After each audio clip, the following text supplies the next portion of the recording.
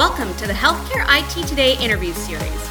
We feel lucky to be able to talk to so many smart, passionate, and knowledgeable people in healthcare. Now, we're taking our favorite interviews and sharing them with you. So sit back, relax, and enjoy perspectives on the world of health IT. Hi everyone, I'm John Lin, the founder and chief editor at Healthcare IT Today. We're excited to bring you another in our series of interviews with top leaders in healthcare IT. And today's guest is Leon Lerman. He's CEO and co-founder of Cynario. Welcome, Leon. Thank you. Thank you for having me. Yeah, so we're going to be talking cybersecurity, an important topic that I think every CIO is staying up at night from. But before we get there, tell us a little bit about yourself and Cynario. Absolutely. So Cynario is a healthcare IT cybersecurity company. We're specifically focused on securing the medical devices. Those are all the MRI machines, IV pumps, patient monitors that usually cannot be secured using the traditional tools, in order to non-healthcare, non-medical IoT. Stuff like IP cameras, HVAC systems, smart TVs, printers, elevators, everything is and more becoming devices connected. Coming every day. Absolutely. It's amazing how much that's exploded. And really, I guess, in one element, the risk surface has exploded, right? Because of all those devices. So as you look at it, where has healthcare really improved most lately with cybersecurity? And what are some of the biggest risks that remain? So I think we saw that during the pandemic, like everybody was, sure that the attackers will take it easy. But we actually saw the other way around. We saw a 300% increase in attacks. And I think the biggest difference that we saw lately is that attacks became more of a patient safety issue. As you know, traditionally healthcare are all about compliance and data and PHI, but patient safety really became an issue. And I think a good example of that is what happened in Düsseldorf, where what happened there? So there was a patient that died as a result of an attack. So she was supposed to undergo surgery in a hospital in Düsseldorf, and the hospital was under a ransomware attack. And the OR was affected, so they could not treat her. So they had to send her to the next available hospital, which was 45 minutes away. But unfortunately, she passed away on the way to the other hospital. Yeah, and I think it's so sad that we're dealing with ransomware now, but it's just the reality for healthcare. So, speaking specifically to it, what do people get wrong or maybe don't understand about ransomware, and really as it relates specifically to medtech? Yes, I think people think that ransomware is like a super sophisticated attack and that they get constantly more and more sophisticated, nation-sponsored, but the reality is it's back to basics. Ransomware is looking for the lowest hanging fruit for those older operating systems, Windows XP, Windows 95, which happen to be a lot in healthcare, specifically on the medical devices. and that's why they get affected. And because those attacks are being successful, then attackers and hospitals are actually paying ransom, because if patient safety is on the line, you're going to pay the ransom. Yeah, for sure. And they just continue doing that. Yeah, it is such a challenging thing, and I think many people thought it wouldn't get there. I don't know, that kind of felt like, or maybe it was just ignorance is bliss, I'm not sure. But now, it's become a big reality. Is that what you're seeing with the people you talk to? I think almost every hospital that we talk to at some point experienced a ransomware attack. And I'm not seeing that going away. I think for it to go away, a couple of things need to happen.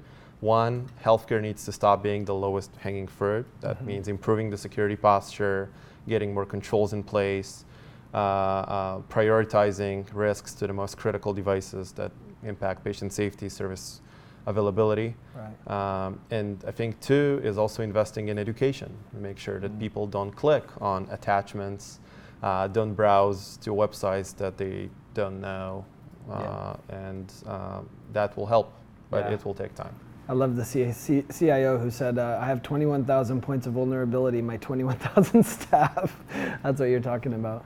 So I think it has become such a challenge and such a problem. Do you think like HHS or the government should have a role in healthcare cybersecurity? I don't know, standards, regulations. What's your take on kind of government involvement? Should they get involved? Should they not? I do. I think they should get involved. And you mentioned standards, and I think especially around those patient safety issues and the medical IoT devices, there were a lot of guidances. So they were like, we recommend you do this. We think you should do that. Right. I think in healthcare it's not enough because healthcare is so regulated and they have HIPAA and they have all those standards that if you make something non-mandatory or not clear enough, they just won't do it because they're so busy with the other things. So I think there needs to be a more clear path to this is what you need to do, or this is the framework that you need to adopt to get yourself more secure. And I think in collaboration, it's a shared responsibility. So it has to be the government, the providers, the vendors, the manufacturers, all need to get together and agree on something that people will actually follow and not just, a nice to have. Yeah, I think the problem though is that, the med devices are done by the FDA, interoperability is ONC, I mean, they have their own silos that, it's like, so who should be responsible for doing that? I think maybe a challenge for them. And that's why it should be a joint responsibility. So I think everybody cares about, again, patient safety. Everybody cares about advancing the technology. And I think it's an amazing phenomena that we see that hospitals got so much more advanced in the last 10 years. Like they're adopting the most advanced and cool technologies, cutting edge. But on the security side, they're like 10 years behind, right? And this equation needs to get more even. It's interesting you say that because in the EHR world, we saw this. We were behind every other industry, right? And then they gave us $36 billion of stimulus money and a thing called Meaningful Use HITECH Act. And guess what? It drove adoption. Do we need those incentives for cybersecurity as well? And would would those incentives even drive the right behaviors by healthcare organizations? It's interesting. You would think that, again, patient safety, patient lives is a strong enough incentive. But we do talk to a lot of hospitals that happen to, they say they don't have budgets or that they got the stimulus, money, but they're not sure that they can actually use it for cybersecurity. I think a lot of hospitals are, critical infrastructure. So it's for the government's best interest to, improve their security posture. So I actually think that giving, government money that can help hospitals to have more budgets to prioritize security projects can do really well. Yeah, it is a type of infrastructure, but the bill's already passed, I think. So there's always another bill coming up. There is, for sure.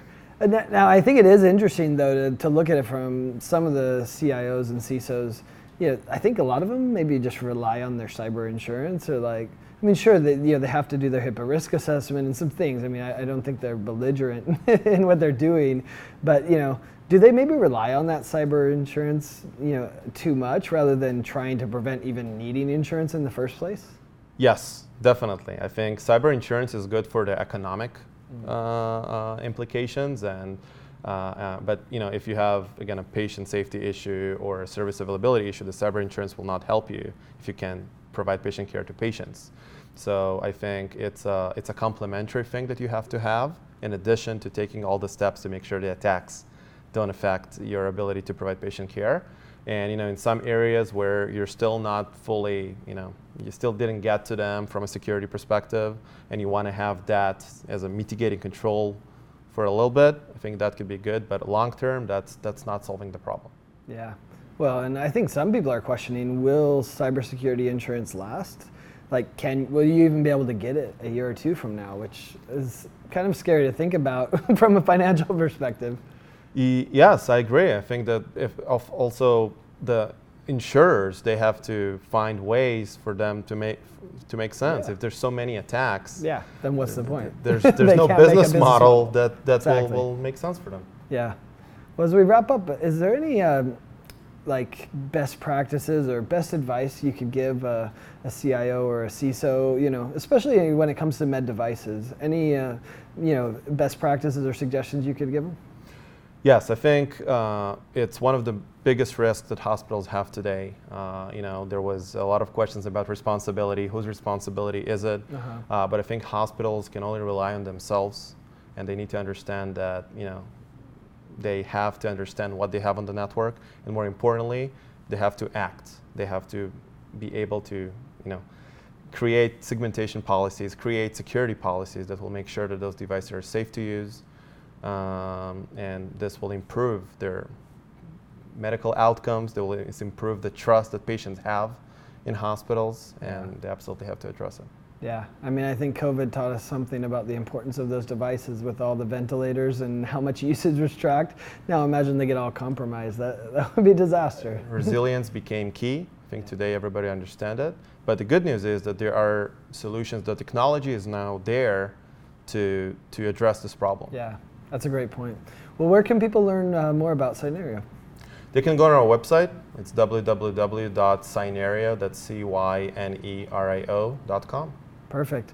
Thanks so much, and thanks everyone for watching. If you want to find more great healthcare IT content like this, be sure to check it out at healthcareittoday.com.